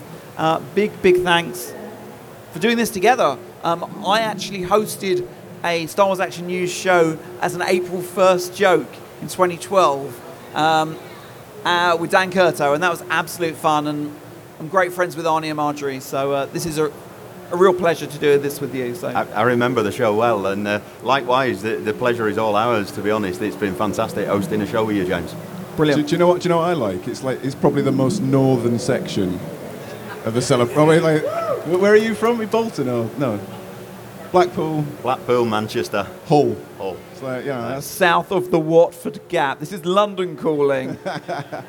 Can I quickly tell everybody my schedule now? I've found it instead of just going. I'm sort of floating around like an idiot. So if you want to come and see How to Draw a Wookiee, which is a lot of fun, I think we're going to have R2D2 there helping me out. That's in the family area. So that's today at 3 o'clock till 4. And then I'm in the Chronicle stand signing books and posters if you want any of those. And then tomorrow, it's family room, How to Speak Wookiee at 4 o'clock. No, 3 o'clock tomorrow. 4 o'clock on a boat. So just basically afternoons is where you'll find it. But the How to Draw Wookiee is usually a lot of fun. He draws a lot better than he organises himself, I tell you. So big thank you to all of our guests, to Jake, to Neil Livesey, to Kevin Leal, to Stephen Sansweet, and the guys at Propel as well. And also a big shout out to Martin Walter, who's organising the stage from behind the scenes. See you all soon. Thank you very much. Thank you. It's a wrap. Greetings, this is Steve, the Gingerprince, and I'm currently sat in the food court on the last day of Star Wars Celebration Europe, and I'm joined here by Suzanne and Daryl. So, as I said, this is the last day of Star Wars Celebration Europe, a fantastic convention it's been. But I think the last time we spoke to you, we were in a hotel recording our first day thoughts on Friday. And straight after that, we were accosted by some drunk gentlemen from Birmingham who wanted to tell us their life story, but we survived that experience. And then on Saturday, day 2 of the convention, we started with, of course, something that was incredibly exciting for us, the live podcast that we did with the Collectors Cast on the 1/4 stage. So, Daryl, I'll pass over to you. What were your sort of feelings about that live podcast? First of all, I'd just like to thank everyone that came out to that live podcast. It was truly an honor for everyone to show their support to us, and we really do appreciate it. I thought Steve mainly handled the programming for us, so a big thanks to him as well, lining up the guests, and James from the Collectors Cast. I can now officially say I have hosted a panel with Steve Sansweet as a guest, so that's another notch up there that just kind of makes me bright-hearted inside. So had a great time. Once again, thanks for everyone coming out. We had some giveaways, had lots of fans there. It was great to see you all. I'll echo everything Daryl said there. It was a truly awesome experience. A much bigger crowd than we'd expected, considering the small seating area that was provided for us. But there were people sort of stood up and lined around the back. It was a fantastic turnout. So yeah, thank you if you turned up to watch. I'd like to say a particular vote of thanks to our two guests. I know Daryl just mentioned Steve Sansweet, but big thanks to Jake Detonator, as he is on Twitter. What an awesome guest he is. Always entertaining to listen to. And a big thank you as well to Neil Livesey, the founder and organiser of the Star Wars Fan Funday. Lovely to hear his thoughts on the Fan Funday and where it might be going in the future. Very generous of both of those gentlemen to give us their time. So yeah, that's how we started day 2, and from then we then went to a panel on the celebration stage. In fact, it's the only panel that I've seen on the celebration stage, and this one was called Creatures, Aliens and Droids of the Force Awakens, and it was presented by the lead of the prop stroke special effects department, and he basically brought with him one of each of the smaller departments within that massive umbrella. So you had the head of sculpting, the head of animatronics, the head of hair, would you believe it? They actually have a department for hair. In fact, the woman who presented that little segment was actually the woman, she was called Maria, and she was the woman who was responsible for basically the Chewbacca costume and hand-stitching every single bit of yak hair that made up the costume. So there were about 10 of these different heads of department, and they basically talked about their different roles, and they did it in sequence. It was really interesting to see how one department then led into the next and led into the next. Once they'd done that, the panel was hosted by Warwick Davies. They then brought out some actual animatronic models from The Force Awakens. Daryl, can you remember what models they brought out? No, unfortunately I had to leave the panel early to go and work on the collector stage, so I only saw the very first one that they uncovered, which was the little head that pops out of the sand as BB-8 rolls off at the beginning of The Force Awakens. There was definitely that creature. There was also one of the Rebel pilots, or one of the guy in the Rebel briefing room. He looked a little bit like a Bothan, I thought, or he is what I imagine a Bothan to look like. He's not a Bothan, but yeah, that was an amazing animatronic. What really surprised me is how wet and sweaty the animatronics actually looked. It's almost like they'd sprinkled them with water or gel or something before they came out, and they sort of set them going on a cycle. And they just keep going. They don't have to be there. There's no one controlling them. They're just sort of on a computer program cycle. The big highlight of that, though, so Daryl missed this, unfortunately, was right at the end. They brought out a character from Rogue One, and it's a character we saw in the exclusive footage that was revealed during the Rogue One panel on the Saturday. It's a character they're calling Space Monkey. If you've seen that footage, he does look like a monkey, and he was sat behind some sort of big chain gun, firing off lots and lots of bullets out of what might be a helicopter. And this is played by an actual person. There was a guy in the suit, roughly 6 foot tall, but then he's wearing an animatronic head of the Space Monkey, so he came out and paraded around a bit, and that was all rather impressive. So once we'd done that panel, we then headed off to the collecting track, and we saw an excellent presentation. Daryl, what was that on? If you've ever heard Arnie talk about one of his holy grails that he finally got, the miniature Death Star pencil sharpener by Helix. It was a panel dealing with all the Helix paper products and stationery products that they put out basically from 77 to about 83 during the original trilogy time. Some fabulous product that they had there. One of my favorite pieces was the double-decker school bus, they called it, or double-decker or pencil holder. And that's something that I kind of want to look for now and all these conventions and seeing these foreign items. And it was definitely topped off when they gave us a nice giveaway at the end of it. An actual pencil. It's not a vintage pencil, but they had custom pencils made on these little card backs. And so you got an extra little freebie for attending the panel. It truly was an awesome panel, and it's quite difficult imagining getting excited about stationery, but honestly, by the end of it, I was really juiced by that panel. I think it's rather a uniquely British thing. Of course, Daryl's right. Most of all, they talked about the stationery company Helix. Actually, the company, we were told, who patented the drawing compass. They were the company who first designed and patented that. But in the 70s and 80s, every kid who went to school who in the UK, everyone had one of these Helix pencil cases and sets, and if it wasn't Star Wars, then it was some other licensee. But yeah, I sat there actually saying, yes, I had that pencil case, yes, I had that ruler, that blue ruler with the stormtroopers firing on. There were at least 4 or 5 items that I fondly remember owning. I don't have them now. Now, there were 3 people presenting the panel. One of them is our good friend Craig Spivey, a guy who's actually just designed the patch that I've been giving away at the convention.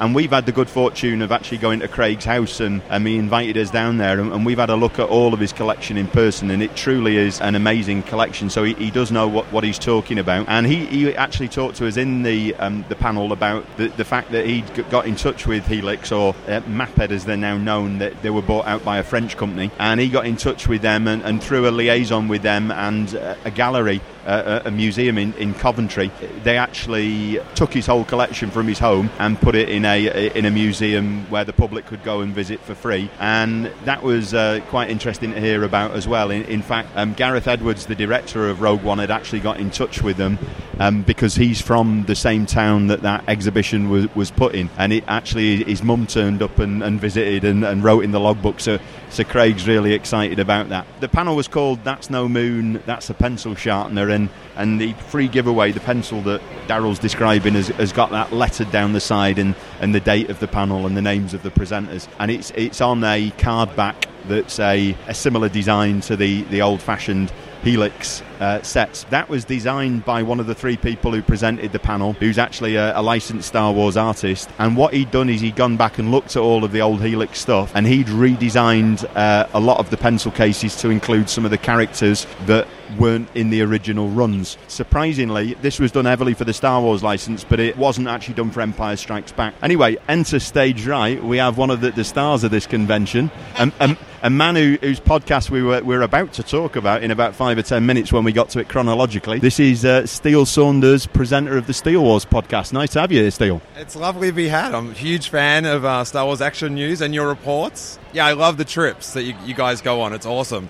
But I'm mainly here. I want one of those cards. I've tracked you down in celebration to get one of those old school card backs. They're so dope. You are, in fact, the first person to find me. So you are going to win a mini set of card backs. The card backs that Steele's been lusting after. He actually tweeted me before and he said, can I have a Ray card back? And I said, Steele, this isn't how the Force works. You can't just request. You have to actually come and find me. But not a scheduled guest. He's here for swag. I tell you what, I'll talk about Steele's podcast. In fact, we'll chat about Steele's podcast, and Suzanne will get Steele his swag. So, Steele, tell us about which guest you had on your podcast for the people.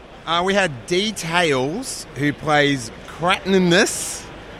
In The Force Awakens, he's in Maz's castle with his twin brother, Prashi, and they're gambling, and Prashi loses the hand or whatever the game is. And D is like a massive, really passionate Star Wars fan that got the job of a lifetime. And the podcast, it was our 100th podcast. It'll probably be up the same time you guys are. And the passion that he spoke about getting to walk up the Millennium Falcon, like he was almost in tears, and I think everyone in the audience had their jaws agape, and yeah, he lived the dream for us pretty much. Do you know what I mean? Like he took advantage of it and enjoyed it. Yeah, so it was super cool to have him on. He was great. What amazed me about D is that for a guy who basically was in a suit, he's got a hell of a lot to say. You know, he's someone who should have a talking part in something in the future, because the guy's just full of beans, isn't he? Yeah, and he's just this giant grin. Like, the character he plays, his head's got a giant grin, and then you take it off and it's got the same grin. It's crazy. But yeah, he was awesome. So I'm just going to let Steele open this set of mini card backs. Yeah, these are so cool. This is like this would have had me buying the figures if they were done like this. Oh my god, that's so cool. Nice. Great work. What was the guy's name that made these? This is one of our staffers. He's a lad called Justin, hails from the US. Yeah, that's amazing. When you guys shared it, I retweeted it. It's really vintagey but fresh at the same. It's not just a straight bite of vintage. And yeah, I don't know. The Hasbro ones, the ones now, with the sort of WWF style painting and that. It just, I don't know. I love the photo from the thing and on the back the figures. I don't want to know how to put the backpack and attach the thing from the other figure. I just want to see the other figures. That's what you looked at when you were a little kid. You just stared at them. Brings it all back, doesn't it? It brings the original line back. Those pack-ins are truly awful. Surely you must agree with me on that. I do. I don't. Yeah, I wouldn't say truly awful. I'd turn the podcast a bit explicit. So we'll stick with truly awful. Lovely to have you on, Steel. Cheers, it's lovely to meet you as well. I love your work. So after the excitement of the Steel Wars podcast, the Steel Wars Live podcast, we then headed over to the Rogue One display, the Rogue One props and costumes. I think it's called a Rogue One story. Yeah, they've got some of the props and costumes from Rogue One displayed. I'll let Suzanne have first thoughts about this. I thought the costumes were good. I think, is it the character she's called Jin? I think she definitely has a look of Leia on Endor. The stormtroopers, they look like stormtroopers. But overall, I think they were quite good-looking costumes. Yeah, if you attended the Force Awakens display that they had in Anaheim, you could kind of get right up to the outfits as they were there in a glass case. The stormtrooper armors and the Death Troopers armors were set back about 10 foot away or so, maybe a little closer, maybe 5 foot, but they're kind of open with no glass casing around them, so you have to kind of stay away further from them. And kind of keeping in that same theme, all the other costumes are in glass cases, but they're the same distance away. You can't truly get that close to them. They do also have some ships, some models. The Death Star is there. It's a lot smaller than the first Death Star model that Gus has in his collection. They also had the Strike Fighter. And what is the general's name? They had Director Krennic's ship on display, as well as some sort of AT-AT, but it was a cargo transport more than a troop transport, it seemed, and it had an AT-CT or some sort of designation like that. So you could get up close to those, took some decent photos, didn't really reveal too much in their outfits or anything, kind of like the Force Awakens ones did last year, but it was an overall good display, fairly easy to get into that line and work your way through the system. I really enjoyed this display. Having not been to Anaheim and seen the Force Awakens props, this was new to me. I've not been around anything like this. And although Daryl said some of them were in the glass cases, some of them weren't, so you could get up really close and personal. It was look but don't touch. But yeah, there were some fantastic outfits. I really like the look of Director Krennic's outfit, the white cape and the old white tunic that harks back to that one white Death Star officer. Do you remember in A New Hope, they're all in grey, and then there's that one dude in the white who stands out. He does hark back to that. There were a lot of little bits of information on the cards that went with the props that gave us little snips of information that we weren't familiar with. So, for example, Director Krennic's first name is Orson, and I can only think that that's after Orson Welles that he's named. So lots of little bits like that were quite interesting. My favourite vehicle was definitely the Strike Fighter Daryl was mentioning. A really unique design on the TIE Fighter, really. Almost like the wings have been taken to a 90-degree angle from what they normally are. And I think the card for those said that they patrol up and down the shore of the beach planet. And I know some of the troopers are called shore troopers as well. So obviously this beach thing is going to be a big thing. My favourite, though, I think has to be the Death Troopers. They are a sort of cool charcoal grey, but it's like not totally glossy, not like you think the black hole stormtroopers are, but it does have a bit of gloss to it. It does have a bit of shine to it, but it's definitely more of a charcoal grey. An interesting thing I saw when I looked at that prop, that I don't know if many people have picked out on, but they actually have Lord Vader's belt buckle on this armour, and it's little things like that you see when you go and look at these props close up, and you think, well, why have they got that? Is there some sort of link to Vader? Like Suzanne was saying before as well, Jyn Erso from the front doesn't look anything like anything really, but when you go and look at it from the back, and that's the beauty of these glass cases, you can actually go and see a 360 of the outfit. There's a definite look of Leia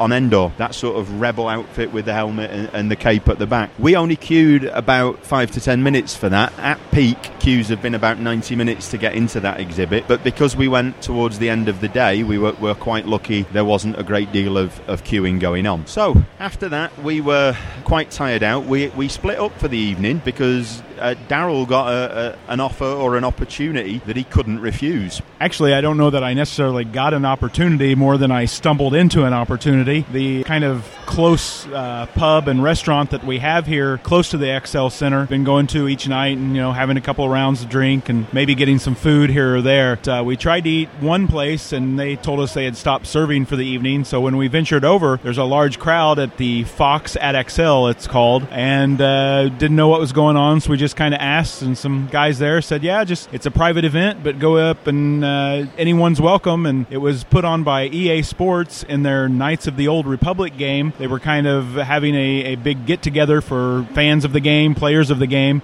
Knew nothing about it, just kind of stumbled up on it. Got a couple free drink tickets. They also gave us a ticket to get a free T-shirt and a poster, and had a great time sitting there talking to a lot of the people. Met a nice couple from Germany.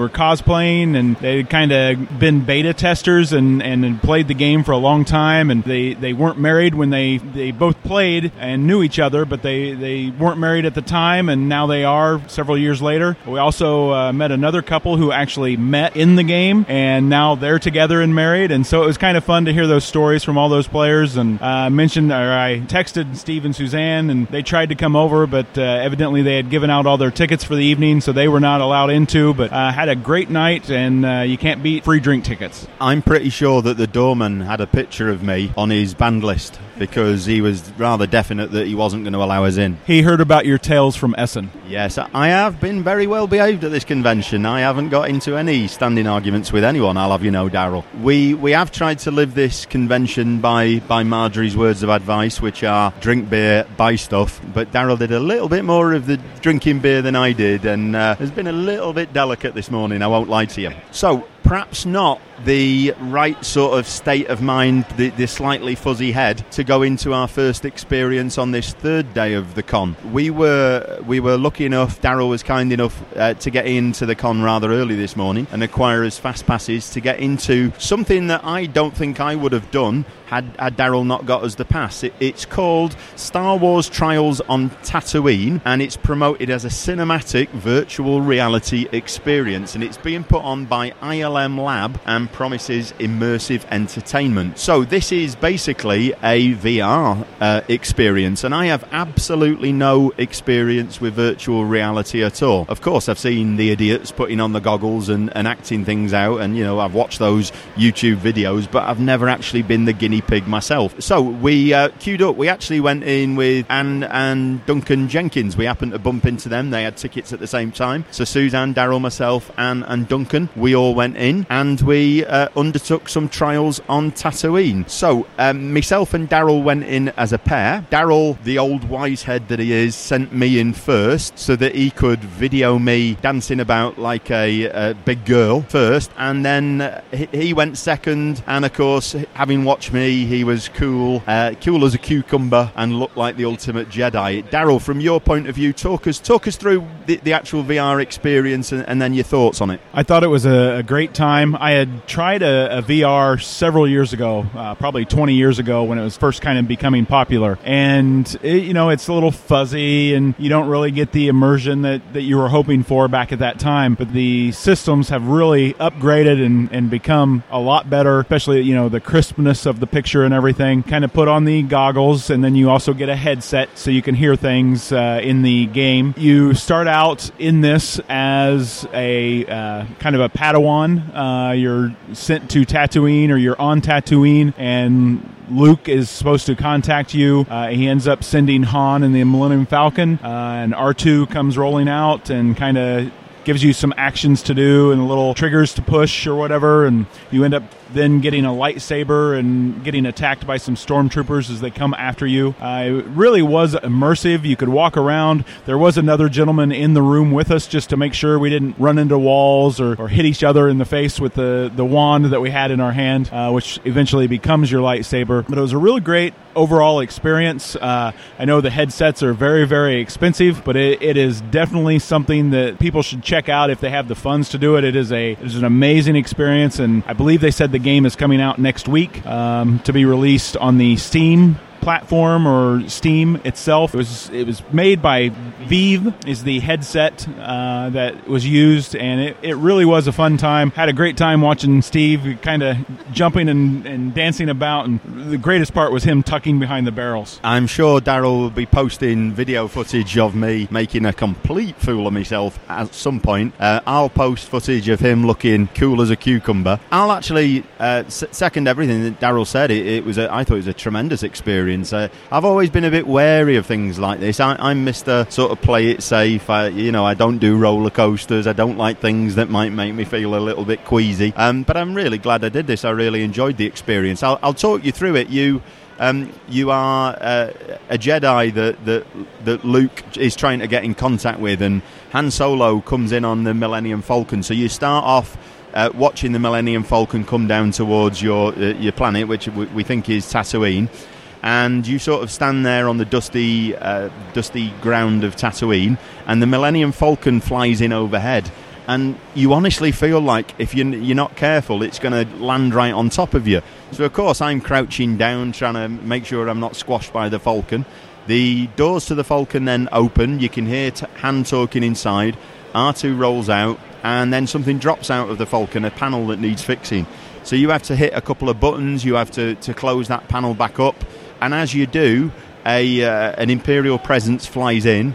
Some stormtroopers come out of the Imperial ship and start firing blaster bolts at you.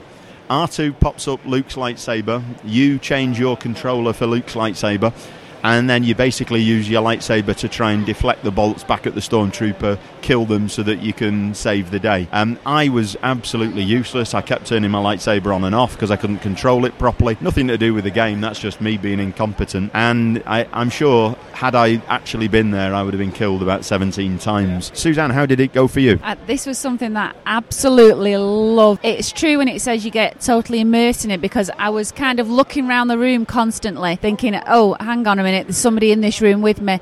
But I felt like I was a Jedi, and I certainly killed those stormtroopers. It was fantastic. So yeah, if you've got wads of cash, this is something that I would definitely recommend getting into. It's gaming beyond any level that I've been involved before. I'm not a gamer, but can you only imagine what uses this could be put to in the future, how excellent this could be for a whole variety of things. I personally would still need a friend in the room with me, because I'm sure I would do damage to myself. I'm sure I'd be on the front of a newspaper having done some real damage to myself. Okay, so that was our last real big experience. Daryl's been working the collecting track at this con, so he's got to go back there shortly and fulfill a few more of his duties.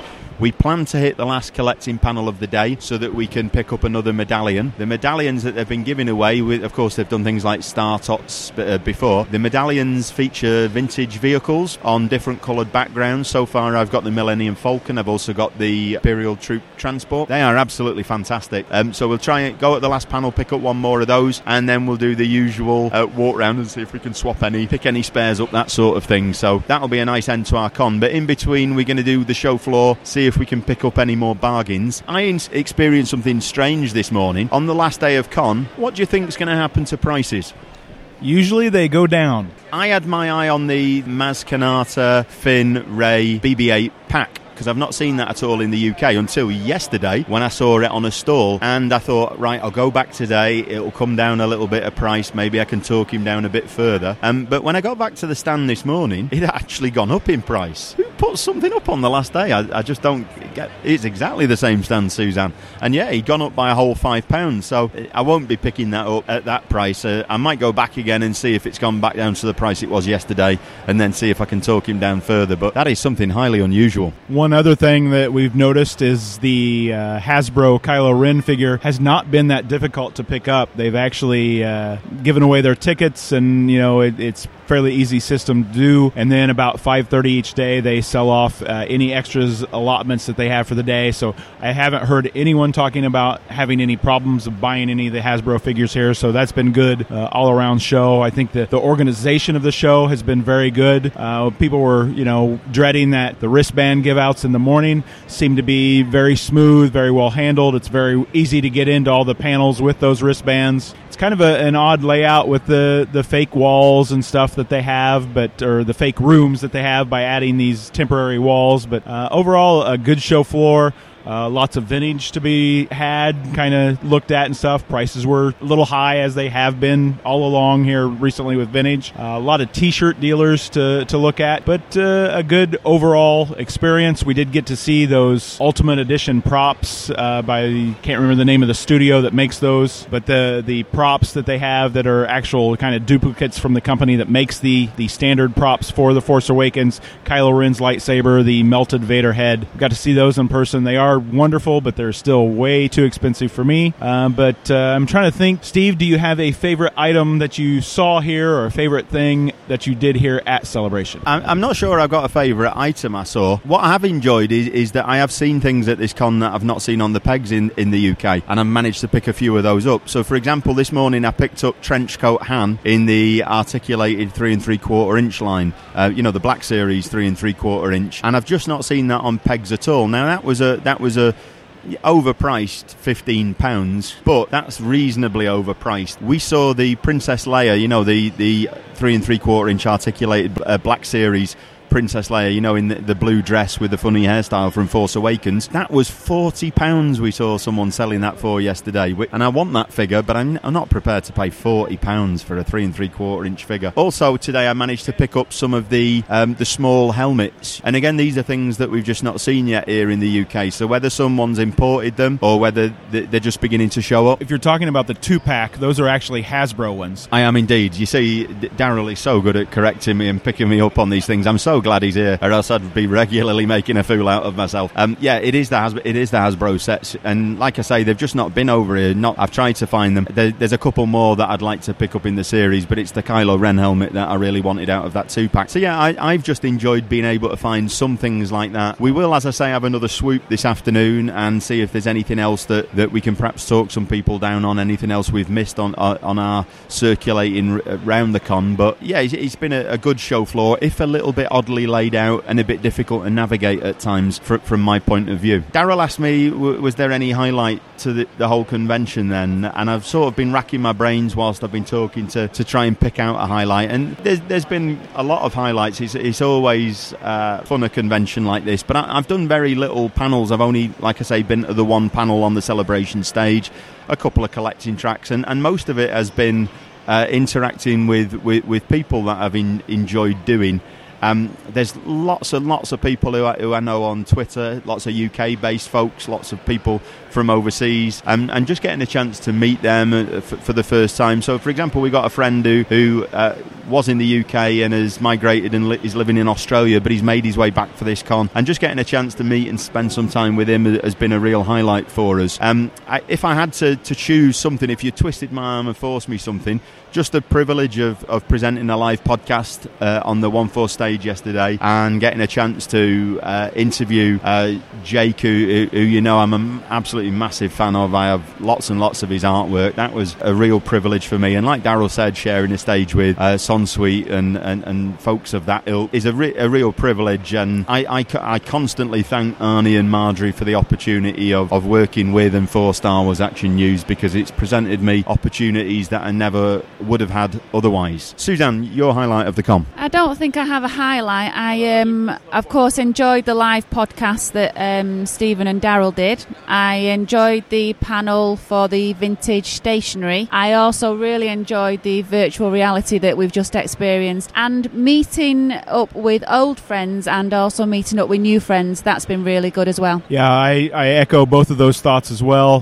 Definitely, the highlight of any con anymore, because we've been doing this long enough now that we have, a lot of the collectibles and stuff that we want, or we're always finding new stuff to then have to go out and buy ourselves at the next con. But definitely hanging out with friends and getting to see old friends and meeting new friends, and spending time with them is good. Steve took the podcast, so I'm trying to think, because then Suzanne took the ILM X Lab. I would have to say then, just to do something different, is the Rogue One exhibit was probably the other highlight here. Although some of the costuming does stand out, the cosplayers and stuff, and some really properly built large scale prop replicas that people did. There's a massive TIE fighter over by the celebration stage that is just wonderful to stand under and kind of see the scale and the scope of what a life-size TIE fighter would be. So that might be what I would consider my highlight. In terms of disappointments, there was a lot of talk early on, but just before this convention, and even in my segment on the most recent podcast, I was a little bit wary of the queuing system that was in place. The fact that we had to queue not just to get into the convention, but then to get wristbands for panels and go into shoots and various light speed lanes and so on,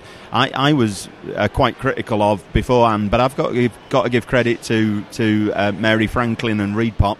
This is a system that works, and I've not heard anyone criticising it since we've been here. I have only heard people say, yeah, I'll take it all back, this is a system that works. You can queue up overnight if you're stupid enough to, but you don't have to. There's not been one panel that you have to queue up overnight for. You can basically rock up at a decent time in the morning. 6 o'clock, 7 o'clock is a time that most people might be prepared to get up, and you can get the wristbands you want, and it's incredibly efficient. And like Daryl said with the Kylo Ren exclusive, no problem with that either. I've not heard one person making a fuss. Yeah, some people have actually got here at 3 a.m. to get one, but they didn't need to. And I can see this system being evaluated and used again at future conventions. It's going to be, folks. Get used to the idea and get used to the idea that it works. Yeah, I have one friend who really wanted to do the Rebels panel yesterday, which is kind of one of the big panels here, and he was worried about getting a wristband, and so he wanted to get there at 6, and things just didn't work out, and he actually didn't get to the con until about 8:30, and they still had wristbands available. Now, in the States, it might be a little more packed. The venue size does greatly have a factor in how many wristbands they can give out, but there was really no problem, even with him coming in 2.5 hours after they started giving out wristbands, of getting a wristband and not having to wait so long until the con floor actually opens up. So I think the wristband system is good. We'll see at a bigger con how well it does, but it's a definite plus for Reed Pop. By far the bigger criticism for me is the content that's been put on here. I've not been a fan of the late information we've had here. I mean, we booked this convention over a year ago, and it's only really in the last 2 weeks that we've known what was going to be here, what panels were on it, etc. And I agree, there's always going to be sort of last minute things scheduled, but some of these things they obviously knew about, and they've given us information at the last minute. The real criticism that I want to get to is that from my opinion, there isn't a lot of actually Lucasfilm provided content. A lot of what's decent here is either companies coming to sell new things, new wares like the ILM Lab experience, the VR experience we've just done, or it's fan provided content. There's a massive Jedi news area with all the fan groups that's doing a roaring trade. There's the podcast stage, of course, which is all fans putting on what they want to do. There's the collecting track, which is all fan generated, sponsored by fans. The fan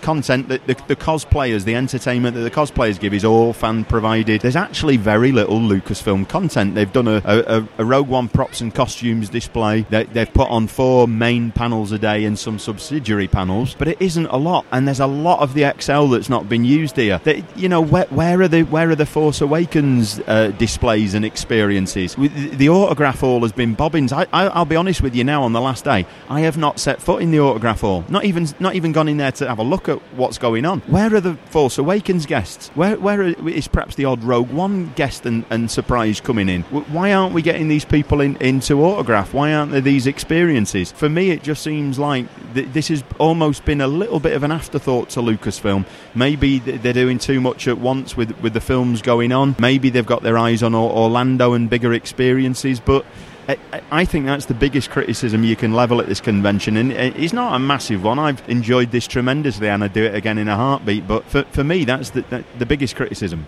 Okay, I hope you've enjoyed our coverage from Star Wars Celebration Europe 2016. I'd like to thank both Suzanne and Daryl for the hard work that they've put in putting together some content for the show over the last couple of days, and I'll say a fond farewell from me. Goodbye. Cheers, and just to let you know, that video of Steve doing the VR experience is on Facebook right now. Oh, joy. Seen it, you've got to watch it.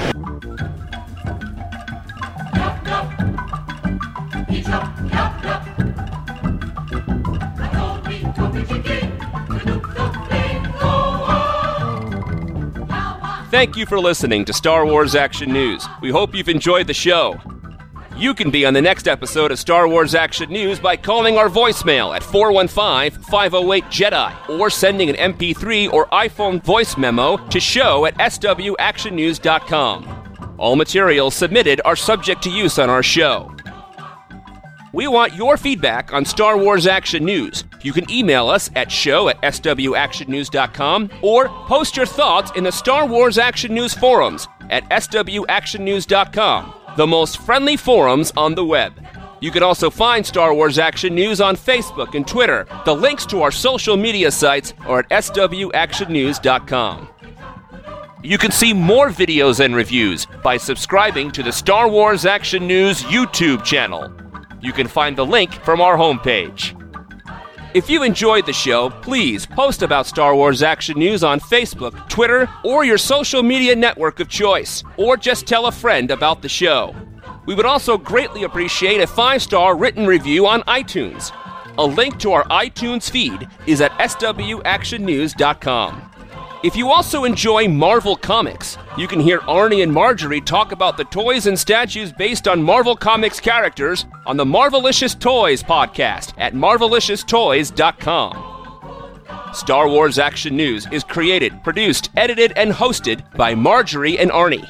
Star Wars Action News podcast video enhancement by Andrew, Daryl, and Barrett. Star Wars Action News website designed by Jason. Photo editing by Scott. Graphic design by Jay. Associate produced and announcements by Brock. Segments hosted by Jerry, Jonathan, Brock, Nathan, and Steve. For more Star Wars collecting, please check out GalacticHunter.com, JediDefender.com, JediTempleArchives.com, and YakFace.com. And we thank those sites for their support of Star Wars Action News. Star Wars Action News is not affiliated with Lucasfilm Limited. The show is created by Star Wars fans showing their love of Star Wars. Star Wars and all the Star Wars universe contains is trademark and copyright Lucasfilm Limited, a subsidiary of the Walt Disney Company. All rights reserved. Star Wars Action News is a Venganza Media production. Copyright 2016. All rights reserved, and no part of this show may be reproduced, repurposed, or redistributed without the written permission of Venganza Media Incorporated. Until next time, may the pegs be stocked and the Force be with you. Star Wars Action News. Now this is podcasting.